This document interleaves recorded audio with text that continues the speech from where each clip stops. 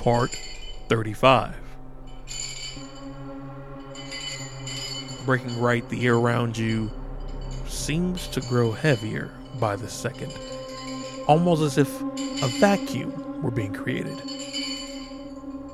Parts of the walls themselves start crumbling and solidifying, turning the corner. There sits a lone gentleman, cross-legged on the ground, a bubble of misty air emitting from him. It seems this is what was causing the recession of breathable oxygen. I expected you sooner. Passing through the barrier, your lungs relax as the oxygen returns.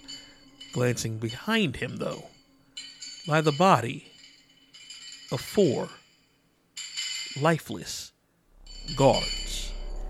They seem to be in your way, so I remove them. As those final words were spoken, a mist lifted from his shoulders, the body collapsing to the ground. Picking your way through, you maintain your ever vigilant guard as you reach for the spikes. You reach the door behind them and slowly open it. There, it only seems to go one direction. Closing gets silent behind you. The path tends to lend itself to the left.